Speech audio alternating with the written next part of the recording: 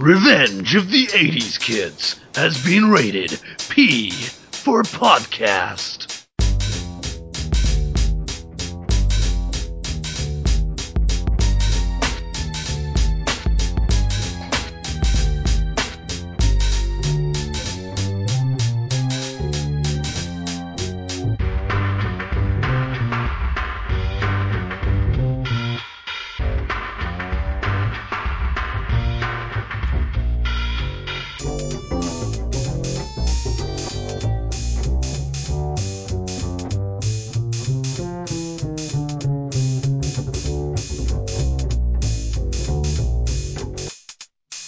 Gentlemen, we have a problem. We are Revenge of the 80s Kids, and well, the 80s are gone. We've done all the films. So where are we now? The 90s. We are bereft. We are strangers in a strange land. We are scratching for relevance. We are without anchor. We are a cast. We are adrift. Gentlemen, we must rebrand. We must adapt to our new environment. We must evolve. Sirs, I propose we rename the podcast Return of the 90s Bros. Applause, please. I think, to be fair, to be properly 90s, it would have to be Return of the 90s Bros Extreme. That's what we, that's Genius. 90s. Yeah, but we're not going to do that because, Ian, we are 80s kids. We're 80s kids who lived through the 90s, and that is our anchor. That is our guide. That is where we will be going for the next 10 years of filmic entertainment. But maybe in order to set your mind straight and prepare you for the rocky road ahead, myself and of course Justin, who is over here. Hello all. Hello, yes. Hello. Yes, he's sort of over there. Kind of half paying attention to the 1990s, as indeed most of us did. If we just take a quick run through the supermarket aisles of the 1990s superstore and quickly pile things into our trolley, maybe that will focus us as 80s kids. Because, to be honest, one of the questions that I was, is foremost in my mind after the 80s and the massive love that we have shown over the past several months for that particular decade. The question is, are we just old? Are we just tinted with the lenses of nostalgia? Is the fact that we're kind of dreading stepping through the 1990s a real reflection of the quality of cinema during that decade? Or, in fact, are we just, too old to understand what they were trying to transmit back then in those days of neon colours, rave music, and, indeed, extreme products? Presumably, if you find that the answer is the latter, this will be the termination of our podcast. I'm just saying that to raise some dramatic tension. Yes, that's good. Well, we'll resolve this by the end of the show, obviously. I will keep an answer in my hat until the end of that. So let us emerge blinking into the daylight of 1990, or, as you like to call it, Ian, 1980-10. Indeed, that is a very appropriate title for this particular year, as our show on the subject will demonstrate after this. But, assuming that the podcast continues. But where were you in 1990? Let's go for Justin. We haven't heard from Justin. Where were you in 1990? What were you doing? I would have been at college, ready to move on to... I was in the process of going to Swindon, would you believe, for my sins, for an HND course in illustration. They must have been bad sins. You're promoting yourself to Swindon. Oh my God. Yes. Swindon's the next circle out from Slough, where Satan lives. Oh, sorry. A bit of a flagellant. I like to put myself through excruciating pain occasionally, so sending myself to such places is all part and parcel of my masochistic tendencies. But so yes, this would have been, I guess it would have been this year I would have been going. I think 1990, 91 was when I was there. So yes, it was kind of scary, leaving home out into the wide world. Kind of. Well, would that have been the September of 1990 or October, that kind of time? Yes, that would have been. So what had you been doing at the beginning of the year? Well, I did a kind of foundation course before then, so I would still be in college doing, dabbling in various artistic things. So right, quite a creative time, I think, for me. Okay, so you were immersed in the world of academia, and then later in the year, immersed in the world of Freshers' Week. Yes. So we won't ask about that because this isn't Animal House Memories.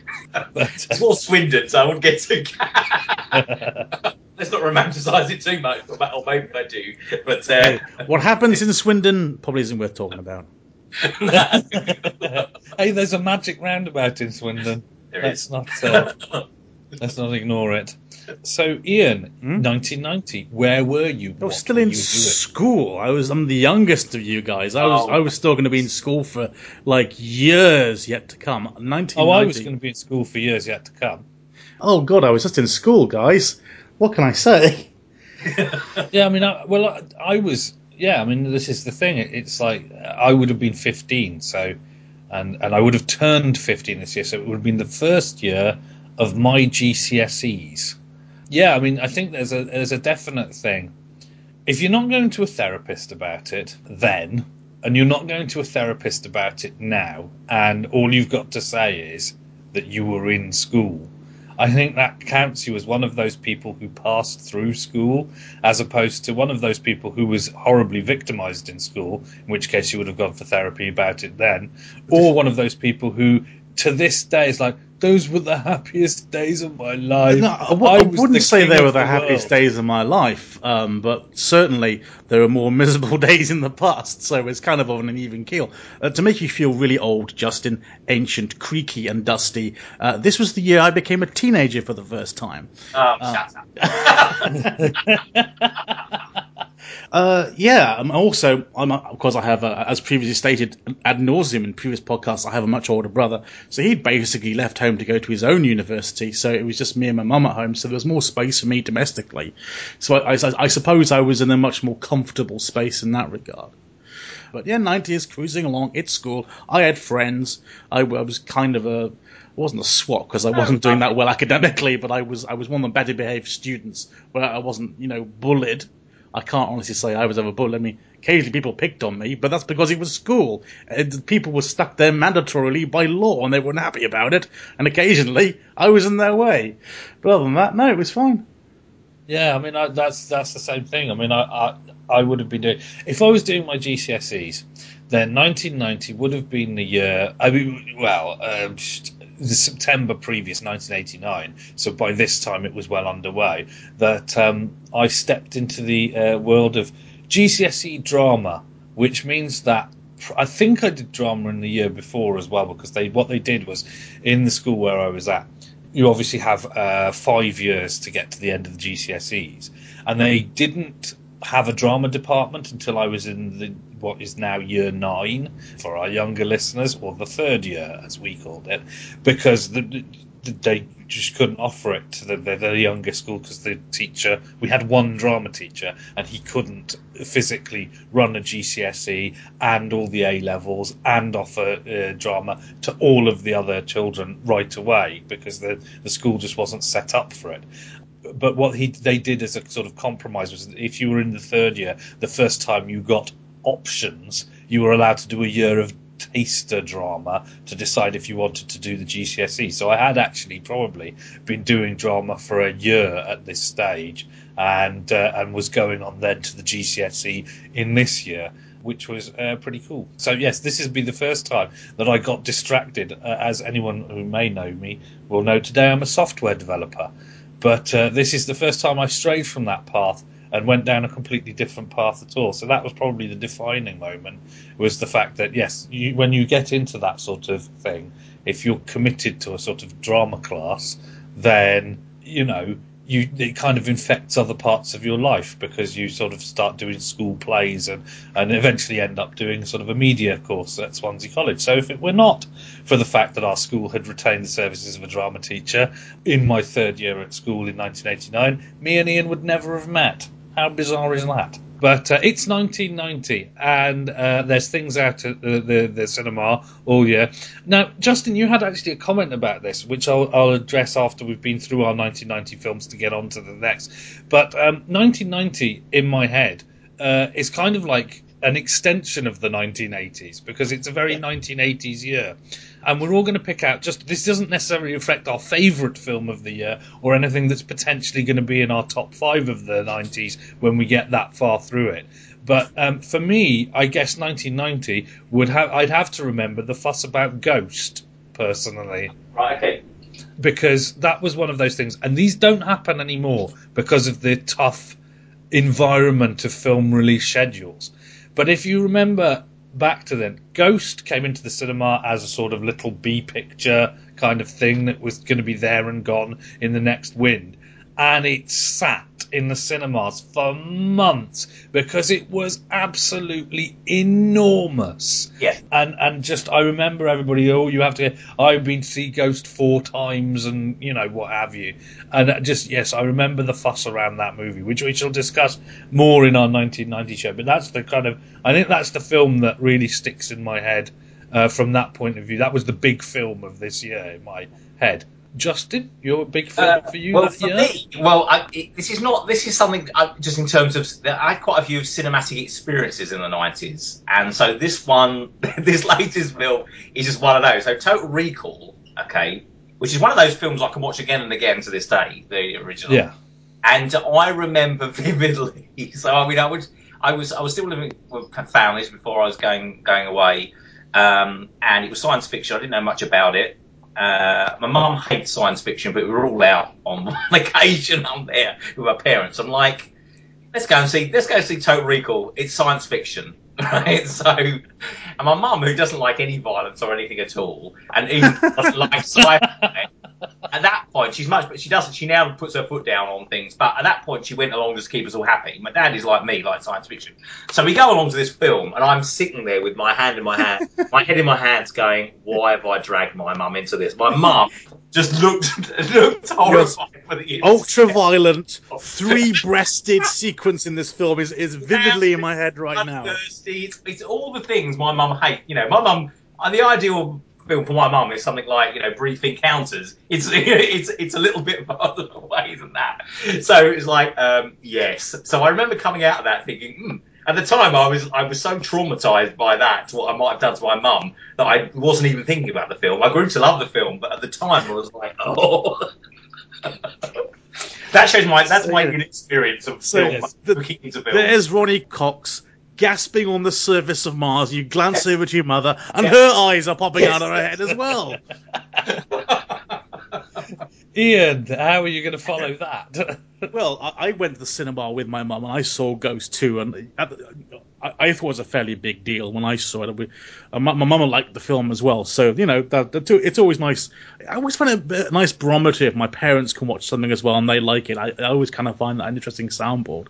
But for a film, because it's the sort of age where I now start to go see films on my own without parental assistance or necessarily with friends. I remember seeing Arachnophobia. And for a 13-year-old, that was kind of cool, dudes. That was a cool film because spiders are creepy. I don't have a huge spider fear. I don't like the buggers, but I'm not terrified of them. I'm in Australia right now, so I have cause to be so. But I remember coming out of that and going, well, I'm all right with that. But it was like a PG rating, wasn't it? Yes, it was. Yeah. I was like, I'm surprised it's a PG.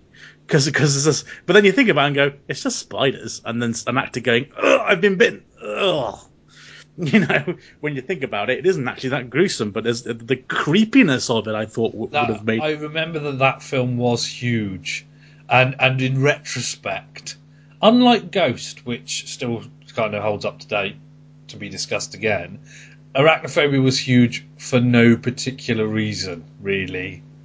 It's not a warmly cherished, classic about people don't go, hey, let's stay in tonight and watch Arachnophobia. It's not really. It was. Well, I think once you've lived through the Ghost train once, it's not so scary to go through the second time. Whereas Ghost is an emotional journey, so yes. I think that's probably the reason. I mean, Ghost is certainly, I think, the big signature film of the year. Yeah. But as an alternative to Ghost, I offer Arachnophobia as the experience of a 13-year-old boy. Yes. So, I mean, Justin, you were saying earlier, and this is possibly the point. If we move on to 1991 is where I think we could probably see the influence of the 90s starting to come in. Yeah. You were saying that cinema itself suffered a little in the 90s. Yeah, my memory of the 90s, certainly the early 90s, was that things were in a bad state actually with cinemas. This is before the multiplexes really had come into their own. So everywhere cinemas were closing and being turned into bingo halls and various things. It was rather depressing, actually, if you were a cinema going fan. And so cinemas becoming less. There was obviously the DVDs had kind of kicked in, and so people were just watching a lot of stuff at home. So really, it just felt rather depressing, I think. Maybe in honour of this, in 1991, could we all name a film that we actually did go to the cinema to watch in 1991? Yes, I can. We all can. Right. That would be Terminator 2, presumably. Yes, I did go and watch Terminator 2 in the cinema, but I went to see something else as well. So we shall discuss Terminator 2 briefly at this time. You went to the cinema. In fact, rather than concentrate on Terminator 2 itself, where did you go and see it, and who with, Ian? I went and saw it with my dad. Now, cast your mind back, and a few podcasts ago, you said, Ian, have you seen The Rocketeer? And I replied, of course. And you went, what do you mean, of course? I only saw it recently. There's no of course about it. The reason for me that The Rocketeer is an of course is because I went and saw Terminator 2 with my dad. And he took me into the cinema, and he went to the counter to, buy the tickets and said, 1.5, please, because I was 14 at the time. And of course, it's a 15-rated movie. So we could now not see Terminator 2 at that particular cinema.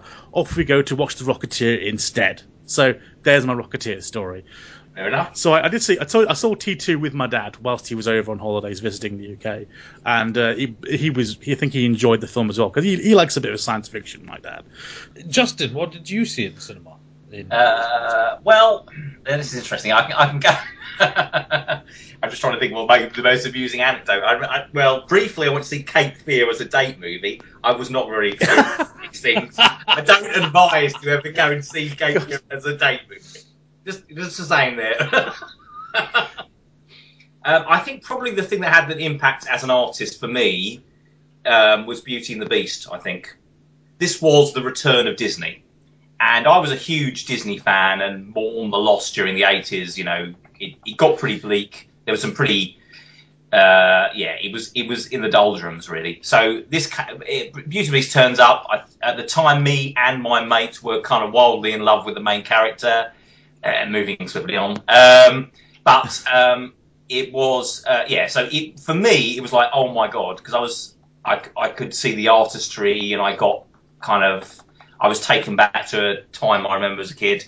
And actually, for a time being, they were producing some great stuff in the 90s. So yeah, this was the start of that. So that kind of had an impact on me and thought about what I might want to do with my skills, because I was just, inspired. You say that Beauty and the Beast is the return of Disney. I thought Little Mermaid was the return of Disney to animation. Yeah, certainly that was the start of it. But for me, A Little Mermaid wasn't really. I guess because it's quite a girly kind of picture. So even though I didn't really kind of take to it, there was something about it that I saw it and I was like, okay, this is interesting. I can see this happening. But I think they found their feet properly with Beauty and the Beast. They kind of did the big musical. Well, that's the one they turned into a stage musical. Yeah, and you can see that, because a lot of the 90s Disney films were very much treated as a musical, and that was the smart move because clearly, the approach they had tried to do had kind of fallen out of favour, whereas. Everyone loves, or a lot of people like that kind of Broadway feeling. So that was a smart thing. So yeah, I thought it was, and it is classic. It's a proper princess fairy tale story. So, but it had other things. I was the music and everything else. And the characters were great. I was kind of inspired by that at that stage. I mean, looking over the list, I'm amazed by how many things I didn't go and see at the cinema in 1991. I was going to go with one, which I'll come to probably in the 1991 show. But instead, I'm going to tell you my Highlander 2 story, because I went to see that in the cinema. Now, the thing about it is that what everyone has to understand is that unless you went to the video store and hired Highlander, which I never did, really. People kept telling me, "Oh, Highlander's good," but as the famous saying, it never came up. I didn't know what it was about. Nobody could really explain the plot to me before I saw it. And looking at the back of the box, I couldn't really see a point to it. So I just never bothered to rent it out. And then Highlander 2 came out, and it had a nice poster, and I was at a loose end. So I went to see Highlander 2 at the cinema, and you know what? It came out, thought, well, that was fun. Thought Michael Ironside was fun. Thought it was fun. That was it. Didn't really think much more of it. Of course, history has changed the perspective somewhat on that movie. But this was a time, I remember, looking at the list of movies that came out, that rather than going to the cinema, it was probably quite an expensive business for a 16-year-old lad, really, so I had to pick and choose what I went to see at the cinema rather carefully, I instead bought the Empire magazine. And so I remember the pictures and the spreads and the writing about the films in Empire magazine. But I think at that time I wasn't going to the cinema so much as sitting in and watching videos. So I watched a lot of stuff on video, but I didn't really go to the cinema to see very much at all. And one of the things that I did pay ticket money for was Highlander 2, and at the time I enjoyed it. So, yeah.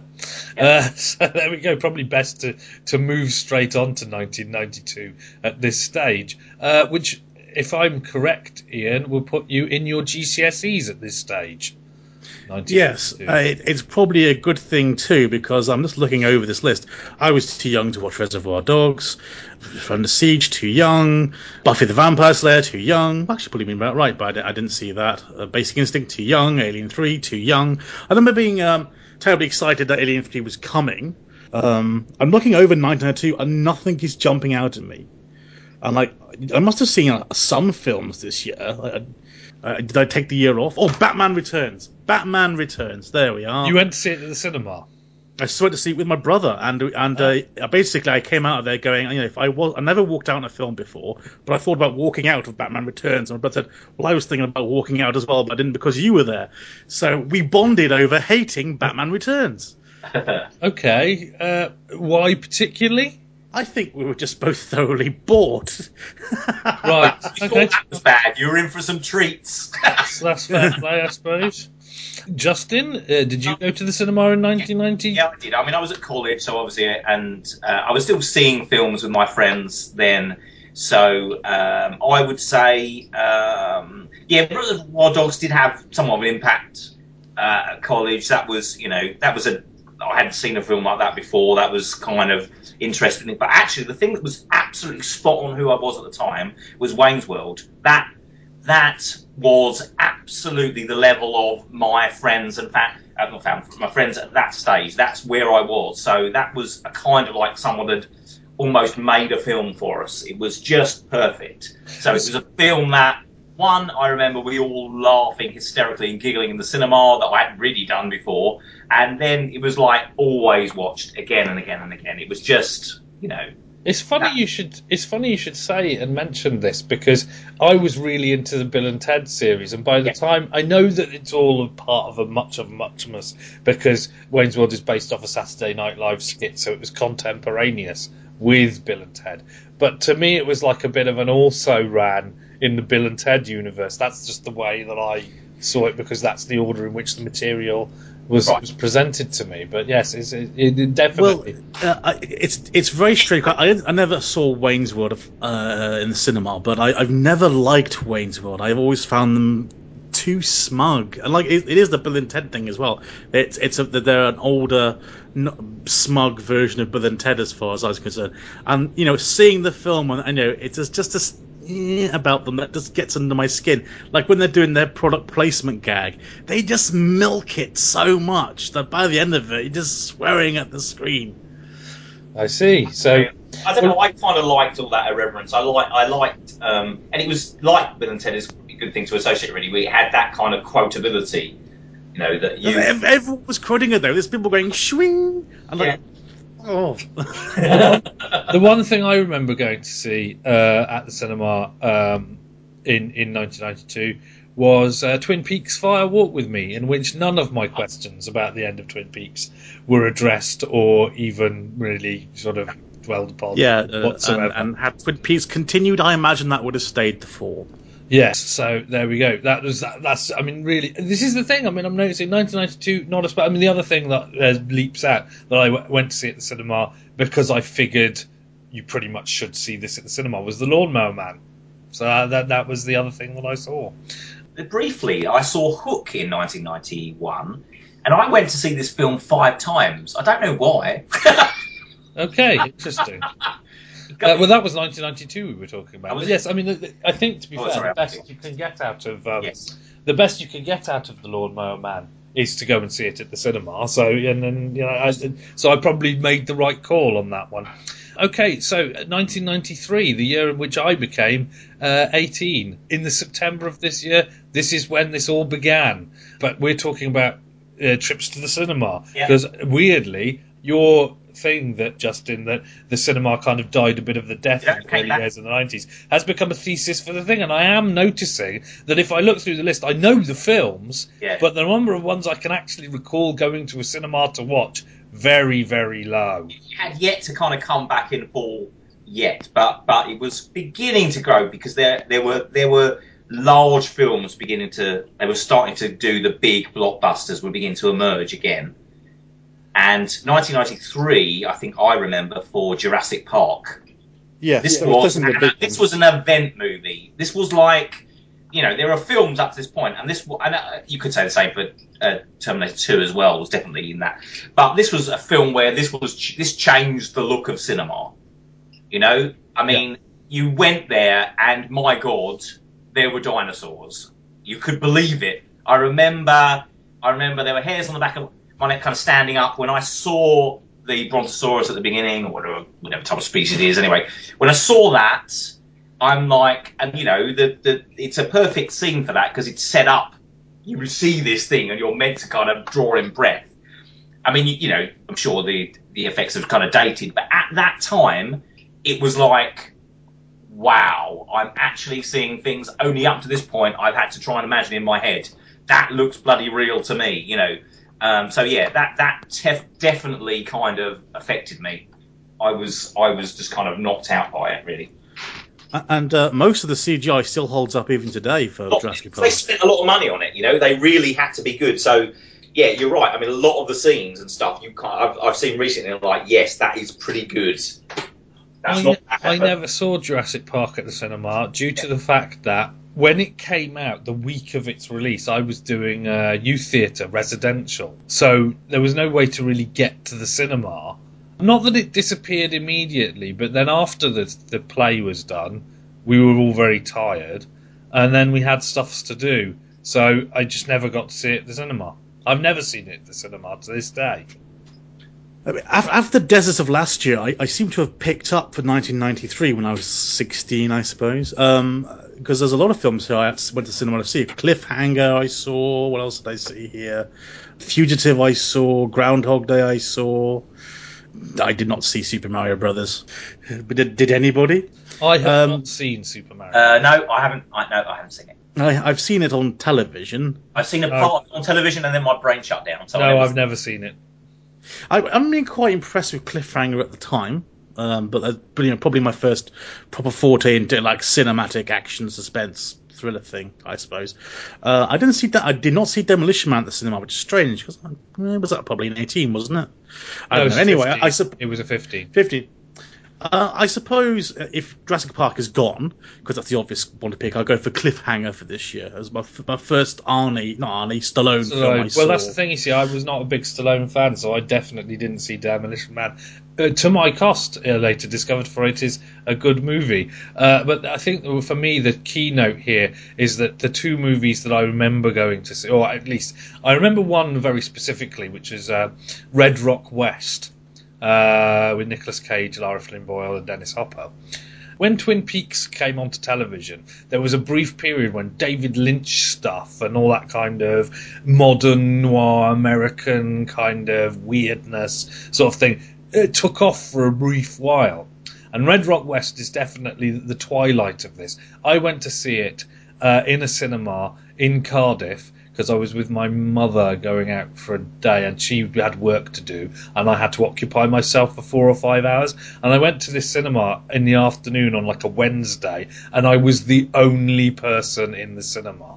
It was like someone had put on Red Rock West just for me. I quite enjoyed it.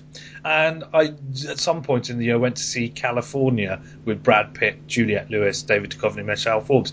And that was the beginning of the sort of also-rans of the Tarantino generation. Yeah. And remember coming out that being profoundly like, well, it's not Reservoir Dogs, is it? Or True Romance. Like that. That was my only thought on California. But it just shows how the times were changing. We were switching over from Lynch to Tarantino in our sort of edgy cinema at that time. So that was what was happening there. And so onward into 1994, where I'm imagining that me and Ian will probably have been to the cinema quite a few times, being as it was part of the general thing. And let's open up by saying I think we saw Disclosure together. Did we see Disclosure together? I believe we did. Oh God. Okay. I remember seeing it, and I do remember going to the cinema to see it because it was just the thing that I was doing. Here's a thing about Disclosure that should disturb people beyond anything else. Well, actually, it's a film starring Michael Douglas, directed by Barry Levinson, based on a book by Michael Crichton, with a score by Ennio Morricone. Yeah. And it's like, really? I mean, this is one of the key texts of cinema in the 90s was rubbish. I remember some reviewer describing it as a non-thrilling thriller. Well, Michael Douglas gets sexually harassed and might lose his job. Oh, dear. There's your plot, everybody. But to cheer things up entirely, let's talk about Heavenly Creatures. Did we go and see that together? We saw it together. I think you gave me some Odeon vouchers, and I saw it free, technically, on those with you. Yes. Right, cool. Yes, that was a good movie. I didn't see this until much later, so I did. What did you see at the cinema in 90s? I think it's actually looking through this. I don't think I could have gone to the cinema much this year because there's a lot of this stuff I didn't see. Not a lot of this stuff really I was excited to see, to be honest with you. Definitely saw True Lies. That was good fun. That's one I didn't see. That was the spirit of that. I thought was really good, and it was kind of like. Where do we have now? We haven't got yet to the Pierce Brosnan, have we? No, that's coming later. So really, there was a kind of a gap with kind of spy films. Bond had died, so this was definitely an attempt to do, not really spies, but it's that kind of area, It's not properly Bond, but it's and I really enjoyed it. I thought it was actually, because of the mix of comedy, really. I think that's what kind of lightened it. I thought Schwarzenegger was very good in it. It's it's kind of a bit of fun, and it's got some memorable scenes. It's kind of like the kind of riding around, jumping across rooftops on horseback is quite fun, and in elevators and flying turning up on the F-16 or whatever, flying that around. That was quite good fun. So that was probably. I mean, there's not much else going on here. Yeah. Well, maybe but I think I enjoyed True Lies, if I'm honest, more than Pulp Fiction. Ironically. Like 1994, I'm looking through that list, and we're not going to do it now, obviously, but I went to see a hell of a lot of things at the cinema that year, so that was crazy. Looking back, I mean, if I look up until that point, I can pick out maybe 1, 2, or 3 cinema visits a year, and at that point, I can pick out 6 or 7. I mean, must have been going to the cinema at least once a month during 1994. Yeah. So there we go. So 1995 rolls around. Oh, there's a lot here. 95 is quite packed. I'm off to university now, so I have my little allowance from my grant and things like that, and so popping off the cinema on my Todd is riding into town on the bus or walking in Bristol. Did that an awful lot. Saw Toy Story with my brother. He was like, "You've got to see this film," and I went to see it with my mum. It was like a family outing to go see Toy Story. Such a lovely film. But what else was there? Oh, there's like Batman Forever saw it with all my mates. Die Hard with a Vengeance. I think we got our first Bond return this year as well. 12 Monkeys is this year. Usual Suspects. Went to see Usual Suspects when I was on my Todd whilst I was in university. So I also saw Waterworld. There we go. Justin? Yeah, it is actually. This was quite. I mean, I think 12 Monkeys kind of was very memorable. I was kind of a bit blown away by that. And Waterworld, of course, which was, what it was. Probably the one that affected me the most in the other way kind of direction, though, was probably Judge Dredd, which I've since grown to love, actually, Judge Dredd. But at the time, I was such a purist for the comic strip that I was just horrified of what Hollywood had done to my... This is an outrage! It's a legacy. I mean, my dad worked on 2000 AD. I was very familiar with the property and very protective of it. And so I was like, oh my God, what is this crap that they've done to it? Well, I mean, it has to be pointed out, to be fair, 18 years later... 18 years was not enough to wipe out the memory of that movie, so that the new one, which is much better, which everybody agrees. The point is, the buzz on the new Dredd movie is amazing, but it died, the death, because everybody went, oh, not that crap from 1995. However, there are, I say, at the time I was really, everyone else seemed to be liking it, and I was really put out by it. But I did get the DVD and I did watch it, and I have liked it. And actually there are parts of it that are closer to the vision of not necessarily Dredd, but the universe than the film captures. So actually, probably my ideal version of Dredd would probably be a bit of a blend of them. So I think actually it has some. It's clearly just a Schwarzenegger vehicle. Stallone's vehicle. And I think that's what I learned to realise, that I shouldn't be precious about it. It should be Judge Dredd, but it isn't really. It's just Stallone running around going, and, if you can get over that, it's quite an entertaining bit of 90s kind of sci-fi, really. That's what I've grown to kind of accept. But yeah, at the time, I was vehemently hating it. I went to see it with a friend of mine who had been he's actually a friend of the family, who had been well into 2000 AD, since it had started. Yeah. And you can imagine coming out of the cinema with someone like that. Yeah. After that, we went to see it together and came out, and the best he could do was, he wasn't that type of person given to nerd rage. He just kind of went, yeah, well, there we go. That wasn't really Judge Dredd, was it? No. Okay, then let's go home. And that was it. And the thing about it is, there has been a move to be more sympathetic to it for what it was. But honestly, I would say personally that the fact that it was a movie whose spirit and intention was that bad it could ruin a movie made 18 years later, I'd say I'm not sure it was worth it. I think, the world would be a more interesting place if that movie did not exist. And that's the fact. So that's where I come down on it. It's weird because actually in 1990, which we'll discuss later, there's a movie which I think makes the world a more interesting place for its existence. But I shall save that for a subject of mystery. Let us gloss on to 1996. Where I was at university. Ian was at university. Where were you, Justin? I was working. So I was living with my parents, working from there, and I think actually I probably it might be the next year. I did get a kind of a job working in a studio in London, but this was I was freelancing with that studio at the moment. So yeah, kind of busy time for me. So I think my memory of this. In terms of, this is another cinematic thing, was Escape from LA. Right, yes. Now, I was a huge Escape from New York fan. It's one of those kind of videos I used to watch with my friends. So obviously, oh my God, there's a sequel. It's got Kurt Russell. It's directed by the same guy. So this is going to be amazing. and I sat there dumbfounded at this. I mean, I haven't seen it since, and perhaps I may see other things in it. And granted, there are some interesting, satirical observations on the state of LA. However, the thing that I could not forgive it for was the fact that the effects were marginally better than Tron. And I remember watching this thing going, if you're going to do a sci-fi film, please have some money in it. It looked embarrassingly bad. And so as I was watching, I got more and more wound up.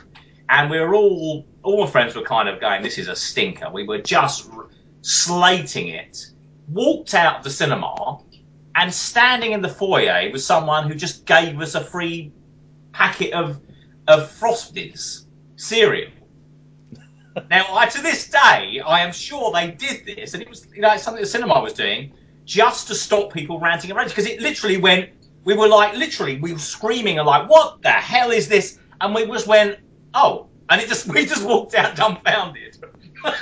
I think, Justin, you do need to watch Escape from LA again. I watched it somewhat recently. I don't really recall why. I think it was just on television and I watched it. When you look back on it with the benefit of it being kind of part of the soup of the 1980s and 1990s, it's harder to hold it to account for the time that it was released, because it just becomes part of the general melange of stuff that was about. And therefore you don't sort of focus on those. And it's got some great stuff in it, like looking back on it. Bruce Campbell as a crazy plastic surgeon. That's right. Pam Grier. I remember that scene. I liked all that stuff. That was well, if fun, you can, when you look back at it, lost you. Yeah, I mean, you're probably right. I probably should. At the time, I was kind of insulted. Like, you're making a film like this, and it looks that bad. It's got a terrific ending as well. But I probably should look it back at But at the time, But that was probably the most memorable experience I've ever had at the cinema, to be honest. Just the strangeness. But we also had The Frighteners, which I remember enjoying, and Romeo and Juliet. At this time, I think my friends were going off to university, so actually I was on my own quite a lot this year. Everyone just went. I went to university to college kind of much, much earlier than everyone else. Yeah. So it was kind of like I was looking at films, although, but yeah, so that's where I was. Ian, anything that stands out for you? Yes, two things do, really. One of them isn't so much a movie, but it was a kind of TV movie event that happened in '96, which was the Doctor Who Paul McGann revival, the American co-production, which I was just so excited about, because it'd been 7 years as Doctor Who. And as you can imagine, I was collecting all the right magazines to be just pumped, so excited for it. And the trick they did was they were going to release it on video a week and a half before it was going to be on television. And I was literally counting down the days until that video release came out. I was so excited. I remember going to bed that night and thinking, tomorrow I can get up, go to town first thing when the shop's open, and buy a Doctor Who video and watch it all day. It was the most exciting thing in my life. It was a character-shaping moment, gentlemen, because this was also the time of the highly tragic Dunblane massacre. And so the Doctor Who co-production had a gun battle in it, street gangs fighting with guns, and so that they wanted that edited out to the UK release. And so that delayed the video release for a week. This is before the age of the internet, so there was no way to get this information filtered through to you until you go to HMV and they bluntly tell you it ain't here, and you go ring up BBC Worldwide and they go, yeah, it's been delayed for a week. And it's just the processing of that for me. It wasn't like I was ranting or raving or upset or crying. It was just like I must make a note to myself never to get excited about anything that much ever again, and I never have. It's always been like, when it's here, I'll be excited. Otherwise, it feels like a character-shaping moment. I float that out there. But as a film, a proper film, I suppose we should talk about Independence Day, seeing as this is the year. Do any of you know what Independence Day UK is? Yes. You do. There was Dirk Maggs is a sort of radio producer guy. He was famous for doing comic book adaptations on Radio 1. And basically what he did was a 45-minute drama. It's a radio drama, and it basically is Independence Day from the UK perspective. And it's this amazing little piece of eclectic time stuff, because I've never really seen it out again since anywhere. And it's got Patrick Moore in it as well. For some reason, he's one of the major characters. But it's genuinely faithful to the film. And the first half of it is like a BBC radio broadcast, and then announcing that the Flying Saucers. It's a reenactment of War of the Worlds, where it's supposed to be a genuine radio broadcast, and of course it ends when London gets bombed and the BBC is destroyed, and then it bounces in and becomes like a cinematic adventure for the remaining 20 minutes. But it's just an unusual piece of, it was a very smart piece, I think, of localized paraphernalia that because the producers of the film were fully on board with this. They gave Dirk Maggs the gig to do it. Wow. So I thought, good for them. That's a very clever piece of marketing you've done there. And I really treasured these few cassettes that I have that tie into this movie that I quite liked at the time, which I saw with you again, Leo. I think we met up in our summer holidays and we saw it together. But anyway, yes, that's my observation of the year. Well, of course, a movie with a very similar plot to Independence Day was Mars Attacks, which I pick out because it's the typical of this year. I see things I saw at the cinema, and then there are 2 or 3 where I was like, I saw that in the cinema, and it's very memorable because it was a memorable visit to the cinema. But then there are other things that I saw at the cinema which were a typical visit to the cinema, which is where you kind of slink across. Because I was at university, I would slink across to the cinema, maybe with some random sort of friends who just wanted to see the film or whatever, or maybe just going on by myself. Now, one of the things that I must have done in 1996 was that I went to see things in the art cinema, because I was living in London, and in Hampstead, of course, they have many art cinemas. Well, Hampstead, Camden, that kind of area. So I made efforts to get to those. But obviously you don't see in an art cinema the things that were released that year. So I can't remember exactly when I saw some of the films. I know I went to see a Jim Jarmusch double bill at one of those cinemas and what have you. But yes, Mars Attacks was more of a typical thing where I went to the Odeon in Swiss Cottage and watched Mars Attacks, and that's pretty much how my cinema rolled that year. I would either be slinking in by myself because it was some arty thing and I was pretty much into the whole movie thing at that time and had the independence to go and see them, or I was going in to see something popcorny like that, and that's pretty much how it worked. So we're coming to the end of the 90s now. It's 1997, and so I'm still in university at this stage, because Ian, you and I were in university at the same time, were we not? I believe so. And Justin, I guess you were still working. I was, and I think at this stage I was still working for a studio in London, probably just about ready, travelling up, commuting, so doing that stuff. So busy time. My friends are drifting back from university this time, so I was probably seeing more films now.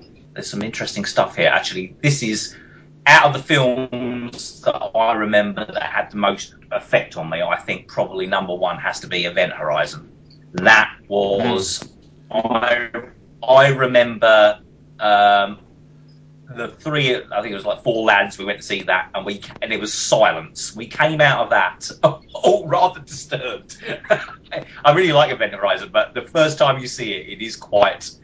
Yeah, it hits you. It's quite powerful, Yeah, so that was definitely had a mark on us. And I remember getting quite excited about Star Wars at this time. This was before all knowledge of the prequel. So actually, I didn't mind at the time that Mr. Lucas was revisiting these. I've since dismissed these, but at the time, the fact that Star Wars was on the big screen, I was happy. So Star Wars. Yeah. The trilogy, this was my childhood, and suddenly I'm going to see it at the cinema, and it happens to have some extra special effects. It didn't bother me at the time, I think this is what marks me out as not really a Star Wars fan, is that I really don't care. The movie is generally broadly the same movie it always was. And anyone who says otherwise is a Star Wars fan. That's it. I mean, it's just Star Wars. You say that with such disdain. Which bit do I? But no, I mean, I remember specifically going to look for the extra stuff, obviously, because I've seen these films dozens of times in my childhood, so I wanted to see what had happened. And at the time, it was fun to see the old films with all the special effects in. I say, I'm happy just to watch the original now, but at the time, that was quite exciting, and it was on the big screen, and so if that's been it from just Mr. Lucas's dabbling. I think the only thing that I think was annoying was the fact that, the hand shot first kind of thing. That's the only thing that kind of soiled that a bit. And then maybe I should have guessed that the dabblings of Mr. Lucas was going to lead to far more heinous crimes. But I was still kind of excited by it at this stage. Ian. Well, Event Horizon, I've got to bring this up because it's the one I remember most vividly going to see. I saw it in Bristol, and I saw it with a housemate, but it wasn't in my usual cinema I went to. It was. This is like such an example of the time, because these days you see everything at a multiplex or something as close as damn to it. But this is like in a back street of Bristol. We had to go find this cinema. It was like you looked around the area and it was dismal. It's a sort of cinema in this really depressed area that no one else seemed to be around. And like I think back in my earlier days of going to cinema, I was like, yes, cinemas could kind of be a bit tucked away in town centre sometimes. You just wouldn't get that these days. It's impossible these days. So I have quite vivid memories of going to see Event Horizon and being appropriately impressed by it. Fifth Element, I found very enjoyable at the time. I've always been kind of into those, Aristotelian elements. Have always kind of been a thing for me. So I really enjoyed that one at the time. I suppose I still do. Yeah, I mean, it's reasonably. I saw Batman and Robin this year as well, and I came out of that not hating it. I didn't think it was very good. I described it as like, was the only film that I've ever been warned off of by everyone I knew. So I didn't go and see that. I'm glad I didn't. My review of this film is, it's like the filmmakers gave all the action figures to a kid and let him play with them for a while and wrote down what he did and turned it into a film. That's how I described it at the time. But in many ways, it sort of gels into my feelings about the Batman series as a whole. So, it didn't bother me too much at the time. Anyway, yes. Yeah, I didn't actually get to catch The Fifth Element at the cinema, which I kind of regret because it has since become a favourite. But I noticed how many disappointing films were in 1997 for me. But the one thing I do, looking over all the cinematic disappointments that I experienced, like going to the cinema in 1997, the one thing that stands out for me is that I can remember more or less the cinemas that I went to see various things in.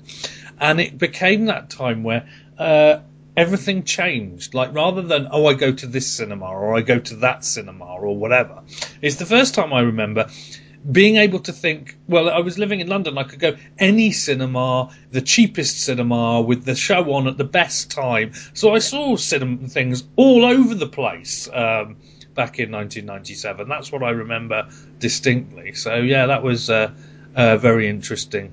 Yeah, for the variety of buildings I went into to watch films and come out going, was that it? That was a bit crap. So, yeah, that's what I remember from 1997. Now, in 1998, both me and Ian will have graduated university, so I went to work in a call centre in London after spending a brief time at Blockbuster Video. And Ian, what did you do straight after college? I got a work experience gig working for Chivers Audio Press in Bath and commuted for a year before finally moving to Bath, where I remained. Yes. So that's what you did, yes, while you were in the UK, where it continually was work for the audiobook company. What were you doing in 1998? Well, I can remember, because this was actually when I moved out of my parents' house, so, big times, but actually it's also kind of, it was interesting that this is my luck, really, that the company that I've been freelancing for and commuting to London from Essex actually offered me a job, so it was all very exciting. There I was, I'm going to be an illustrator at a company in London. So my friend, who's living in Streatham at the moment, has a flat, and so I rent a room out. I move up, and a day before I'm due to move, the company goes bankrupt. So there I am. Welcome to life as an illustrator. I said to go ahead with it because, I kind of, at this stage, really wanting to move out of my parents' house. So I moved rather nervously to London without any job, without, with my bare bones of a freelance career under my wing. So I managed to survive for about 8 months. And then, and then I shall conclude that story in 1999. But so yes, this was kind of an interesting time for me. Certainly the latter half of it. And what did you see at the cinema in 1998? Well, yeah, this actually, I'm thinking maybe because of all this upheaval that was going on, I wasn't going to the actual cinema very much, because a lot of these things I remember seeing on TV and dodgy videos or whatever. Maybe Saving Private Ryan, maybe. I think probably the summer before I kind of moved. Dark City as well, I seem to remember, which was quite an interesting film. I quite like that. I have to say, though, it's not really a big year for me looking at this. No. Nothing particularly jumping out. Weren't running down to see Blues Brothers 2000 then? No, I didn't. No. It was. Much as I love Blues Brothers, I wasn't going to do a Blues Brother. No. Ian? Again, it's kind of a meh year. The only story I really have for this year, a group of my housemates, I was, because I was just finished university, I was going through my experimental phase of my life. So this was the brief period where I was sort of a Christian. So we was living in a Christian household. We all went to the cinema together as a group. And they was, well, what should we go see? Because we couldn't quite decide until we got there. And the two films we could see, we could either go see The Count of Monte Cristo, or we could go see the Lost in Space movie. And, I had such fond memories of the 1960s TV series. But I managed to kind of do the duo. I want to go see Lost in Space. And I sort of came out of there going, okay, guys, I want to apologise to you. You two lovely ladies who came out to the cinema with me, and I made you go see Lost in Space when we could have gone to see The Count of Monte Cristo. And it's like, I saw it later on DVD, I was like, I really blew that one, didn't I? And actually, just looking down the Truman Show, actually, I remember that very vividly. That was I think that was a good one of the year. But yeah, not much.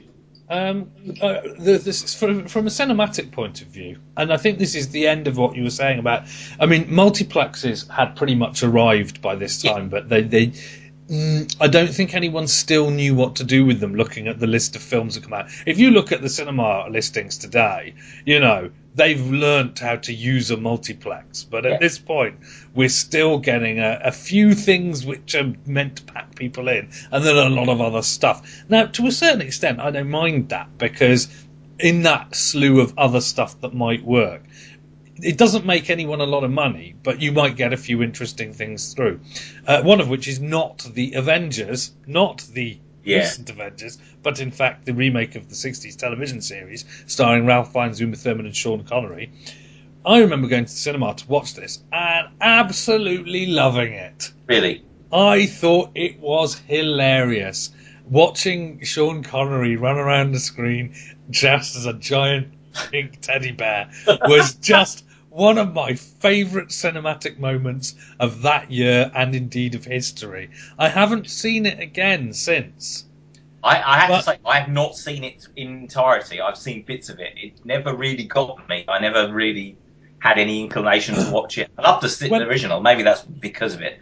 When I came out, TV show, but I just couldn't. Yeah, I'd quite enjoyed the episodes I'd seen of the original television series, and I watched the movie, and for me, the movie was like, I think that the writers were very conscious that the chances of them getting a sequel were very, very, very, very, very low, and so they decided to cement that by making a film that just every possible idea that they liked went into that film.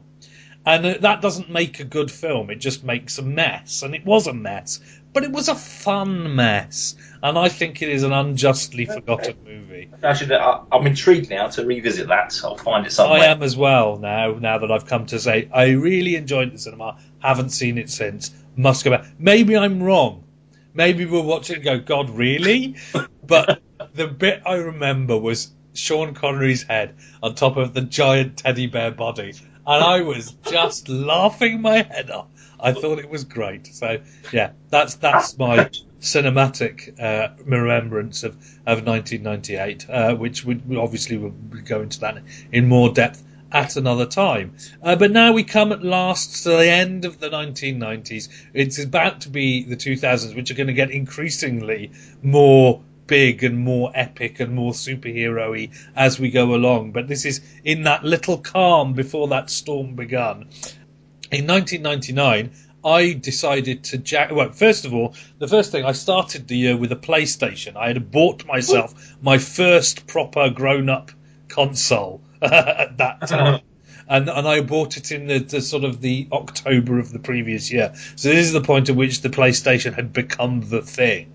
Oh yes, and then you came to visit me, and you brought your PlayStation, and you brought Metal Gear Solid. No, with we you. rented it from a Blockbuster. You used your card to rent it, and we played the whole thing in a weekend. Yes. I know, it was like I still bought the game anyway. Yes, I still did. I still got a copy on my. I've got the GameCube HD version, but I still have my original PlayStation version and that same PlayStation. In fact, I still own them all. Same here. Yes. So yes, and so essentially that's a thing that's going to become more of a thing as we go, I suppose, through the 2000s. And this is something possibly pick up as a sort of when we look back on it in a minute. But cinema-wise, Justin, what were you doing in 1999? Well, it was quite an optimistic time actually. So I lived in Streatham and hated it, and then I got an offer to move up to Nottingham with a very good close friend of mine, and which is of course how the byproduct of that was meeting Leo and Sue. But so it was actually, it was somewhere different. I was desperate to see something green and not London. So yeah, it was very positive. I moved up. My freelance career was taking off now, which was good. But I was also moving somewhere with friends, much cheaper than I'd be paying. So it was happy times, I think, at this stage. So I was going to see. It was kind of getting very social. I was seeing quite a lot of films. So yeah. So I guess I can pick out 3 movies which I think people saw at the cinema in 1999. Definitely. Which of those 3 are you going to say remember your cinema visit to see? Which of those? Well, I would like to be positive. Okay, I would like to say Galaxy Quest because Oh right, okay, that wasn't one of them. Bloody hoot, and I loved it. And I would like to say Sleepy Hollow because I really enjoyed the gothic. I mean, it's Tim Burton, you get what you pay for, but I really enjoyed that. However, my memory of 1999 has to be Episode 1. Yes. It has to be. Well, that was one of the ones I remember. And I was, what? Yeah. I was kind of stunned by that. Can you imagine the expectancy of this film? And to say it was a little disappointing was. When you saw The Phantom Menace for the first time, yeah. Can you remember the exact moment where the excitement and hype, was just fell away from your eyes and you went, oh? Because I can remember mine. Now let's see. Now I'm just going to run the order of the thing. Well, it was actually the moment I thought, oh, hang on, was the Blue Scrawl, because it was kind of not an exciting premise for the film. It's kind of like, oh, trade agreements? Really? This doesn't really sound like this is going to be much fun. And then it kind of went on being very shiny. Maybe Jar Jar Binks was like, oh dear. I don't know. It was like the pod race I really enjoyed and thought I should have just gone and seen this as a 10-minute cartoon before another film, because I was like, oh, this is good, and then it all was just I don't know. It was just beginning to settle in that this isn't really what I was hoping for. For me, the sort of precise moment where I realised I was bored was when Qui-Gon is talking for the first time to Boss Nass in the underwater city, and I was going, oh. But I think the cementing moment was for me when they finally got to Tatooine, and I got all excited, and suddenly Qui-Gon's just sort of wandering around a market, and then they're going to a shop, and I'm like, Tatooine's really boring as well. Oh my god! Looking at your watch in the most anticipated Star Wars movie of the decade, I think that for many people, I think the moment at which you knew that all was not, that there was a disturbance in the Force, as if 1,000 people had cried out in agony and would suddenly silence. I think the moment was when the word midichlorians was first used. That's a good one. Yes, that's a good one. Well, my rational. No magic. That's what tells you. There's no magic in the universe. My rationalization for that was I thought George Lucas is covering himself because he's terrified about 2-year-olds trying to fly out their bedroom window or something. He was giving out the explanation going, there's no force in our universe or in our galaxy. That's how I rationalized it to myself at the time. Well, there was no rationalization. I'm not a big Star Wars fan, so I couldn't really tell the difference. And then when they started going on about midi-chlorians in your bloodstream, which caused the Force to happen, I kind of was in this and I went, that doesn't sound like a good idea. And that was it. And then from that moment, indeed, it was so. It's to be, it's a mythology. It's meant to be magical stuff. That's the wonder of it. It's kind of, shiny and science fiction, but it's also, it feels very old and that, and the reason it feels old is it's all mystical and weird and strange. And so you don't want it explained scientifically. That kind of goes, we're now just into science fiction. But yeah, I agree. Actually, that was probably a key thing that I remember the actual dialogue going. So what? And then of course, the Qui-Gon Jinn kind of dies at the end. Then you kind of go, yeah, I'm not really feeling very good for the next one. This is kind of like the only decent character that I actually like in this film appears to have died. Oh, well, joy. Yeah. There was a big thing about that because, of course, one of the tracks on the soundtrack was called Qui-Gon's Funeral or something. I was like, yeah, thanks guys. If I just buy the soundtrack CD, massive spoiler on the back of the track. But anyway, yeah. So Ian, your cinematic memory of 1999? I suppose I'm going to have to go in Matrix. Yes. I had one of our colleagues at work came back from a holiday in America, and she'd seen Star Wars and Matrix. It was out in America before it came out over here, and she was like, "Go see Matrix." Like, what, that film where someone fires a gun and everyone goes in slow motion? Yes, go see that one. I think it's kind of a thing that Matrix just completely stole Star Wars thunder. Because it was such a bum note, Phantom Menace. Matrix was just kind of like, my mind has been expanded. So, yes, I went to see it with my brother and his very recent wife at the time, and she didn't like it because she wasn't too into Kung Fu and all that violence.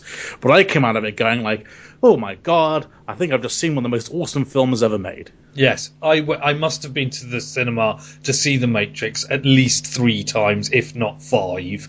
I mean, it's as simple as this. No Matrix, no Inception, no... I mean, that's just a line. I mean, anything you can think of at the cinema, pretty much. I think that, they might not see it this way, but Marvel owe a huge debt of gratitude to The Matrix, because The Matrix is what broke being able to do superheroes on the movie screen, really, because the characters in The Matrix, when they're in The Matrix, they are superheroes, and people bought it. Anything that's just... it's been a blessing and a curse. It's allowed people to do certain things. It's kind of blocked people off from doing other things. I think The Matrix kind of stops... anything that's like David Lynch, Terry Gilliam, things like that, it's much more difficult in a world after The Matrix, because The Matrix tells people what smart cinema, science fiction or fantasy cinema should be. Absolutely. But it's like, well, that's not true. The limit is your imagination. If Terry Gilliam was just working on the script for Brazil at the time The Matrix came out, Brazil would never have happened. Because they go, that's not smart science fiction. You're just being silly. And they would have just canned it. And this is exactly, the problem that The Matrix causes at the same time as it opened up so many other things. But yes, The Matrix was a massive game changer, which I suppose we shall discuss in more depth at another time. Absolutely. Now, I would add that to the influential attitude. I hadn't got quite down to that. This 1999 is packed. Yes, I have to say that... jam-packed with films. Yes. That's the one element. We come round to that one. Entertainment Weekly defined 1999 as the year that changed movies. So that's going to be a very interesting part of the 90s when we get to it. Yes. For several reasons, not just because of The Matrix, but also, I think the effect of Star Wars Episode 1 changed what people's expectations were from that as well, which has had a long-lasting effect. The last movie I would say is probably worth noting about people going to the cinema, being a cinema event in 1999, has to be South Park, the movie. I think because... I remember a lot of people thinking that the minute it becomes a movie, South Park is going to it's not going to be able to do what it does on television. People thought that it was edgy on television, that a movie would necessarily end up being interfered with by the studio and blah, blah, blah. And in fact, the fact of the matter was, because it was still construction paper being manipulated at a rather it was not very expensive to make, Parker and Stone got away with murder. Yeah. I mean, that film to this day is still hilarious. Yeah. And I don't remember, the next time I laughed that much at the cinema was Team America. So that just goes to show. I was going to say, I think also because it was a film whose theme was about censorship, I think as a result they were able to push the envelope a lot more than they probably would be able to get away with otherwise if they were being gratuitous about it. I have to say just briefly, I mean, it took me a long time to get into South Park. And during the 90s, when all my friends were raving about it, and I watched this thing, and the artistic sensibilities in me overrid, any ability to take on board what actually they were talking about. And I was literally horrified. I was like, this is what animation is? I can't watch this. It's so ugly. I can't. And so I completely ignored it for years. And then when I finally actually got into it, I'm like, okay, I've kind of missed the point here. Yeah. No, you're absolutely not. There is, I should point out, I didn't like South Park until this movie. I never really watched it. And then people told me it was really funny and I had to go and see it. So I thought, go on then, I'll go and see it. And that's the point at which I got South Park.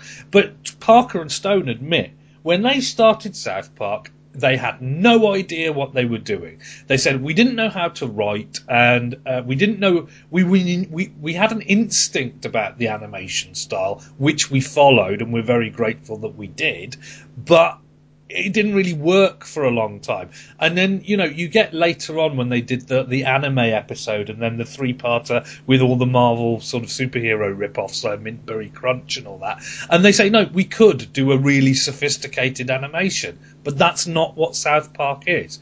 And therefore, they allow themselves, the artistic sensibility.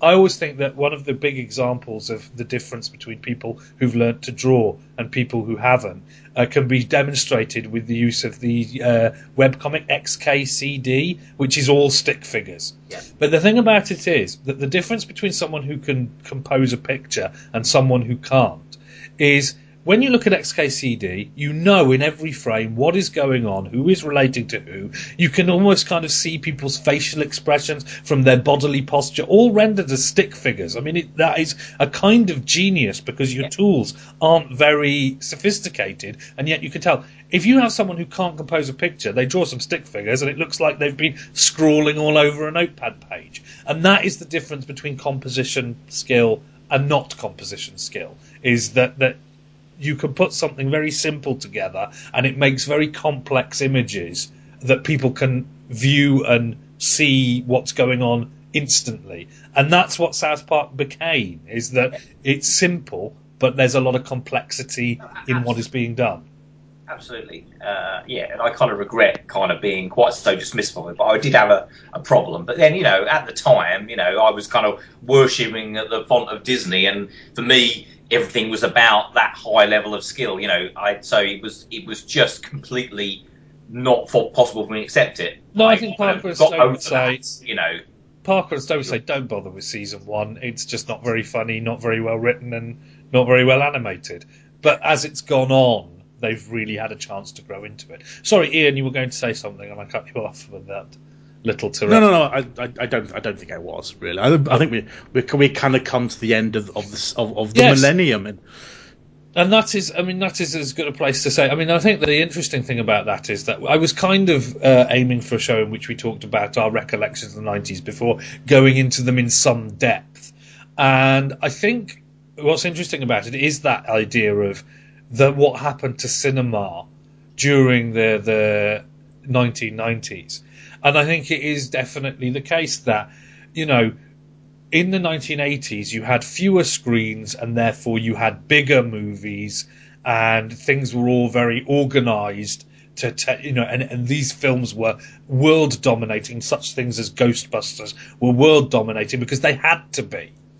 And then in the 2000s, you've got the multiplex, and there's far more variety and far more choice, and things are there, and they become, big in a second, and then they go out of the cinema. But there's this endless train of varieties of entertainment. And the 1990s are really the Middle Ages, the dark ages of that transition.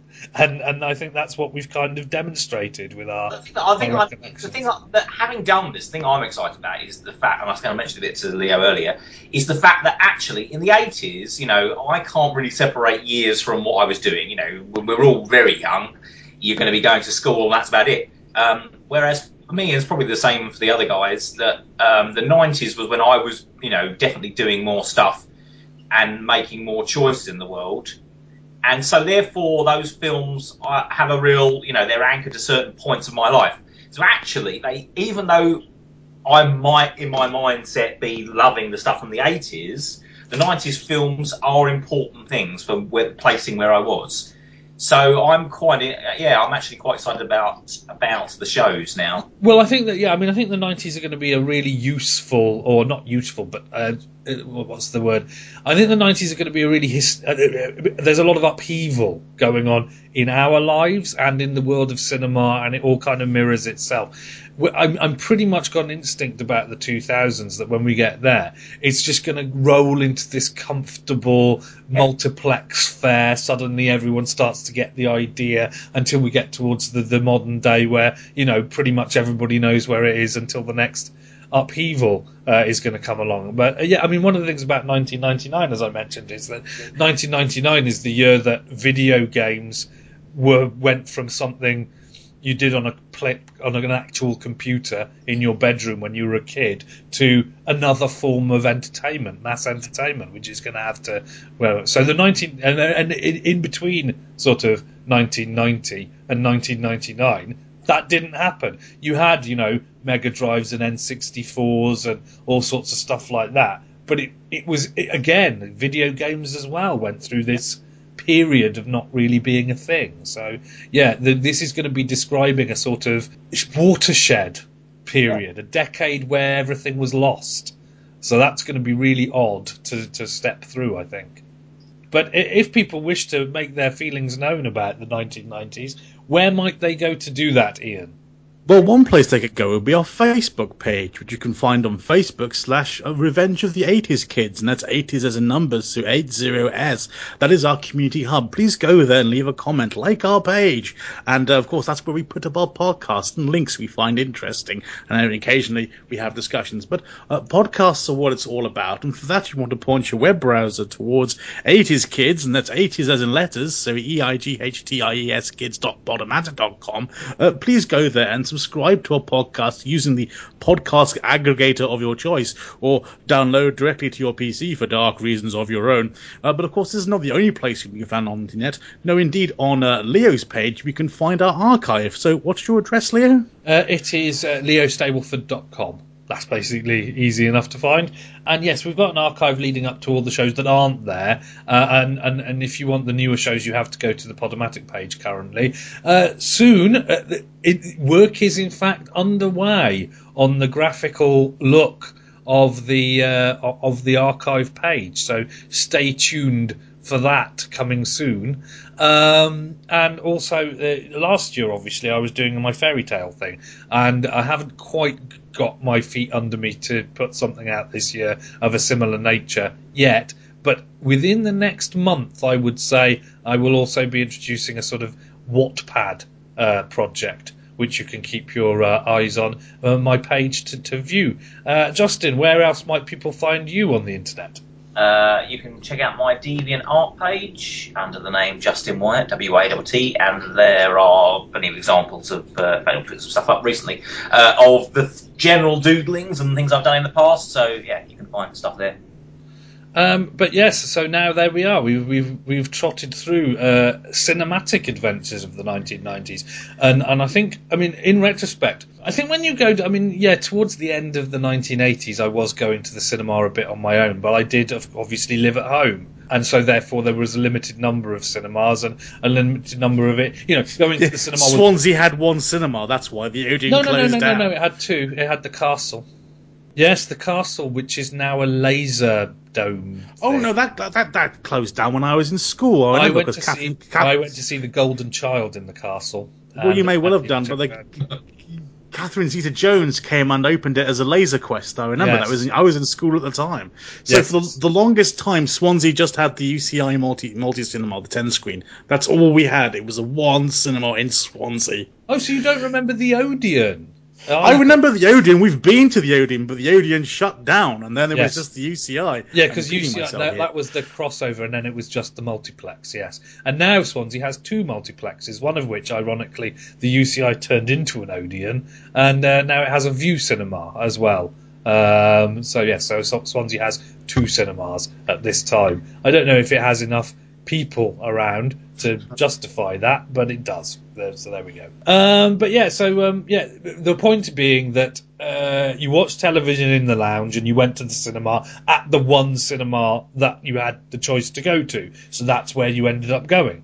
Whereas, later on in the 1990s, the number of cinemas I visited to see all the films I wanted to see grew enormously. So I think there is an element of cinema odyssey about the 1990s. Yes, absolutely. So that's going to be quite an interesting thing to unfold and say, well, this is why I experienced this. It's definitely the fall and rise of cinema in the 90s. It's an interesting... So, yeah.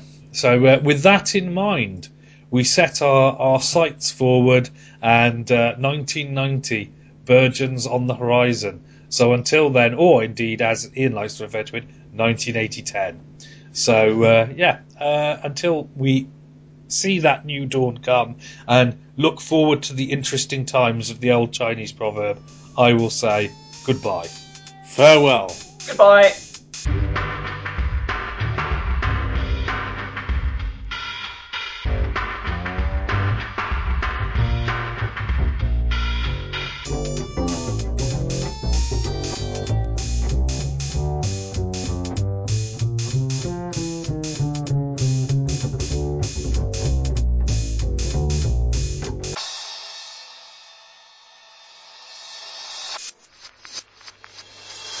Next time on Revenge of the 80s Kids.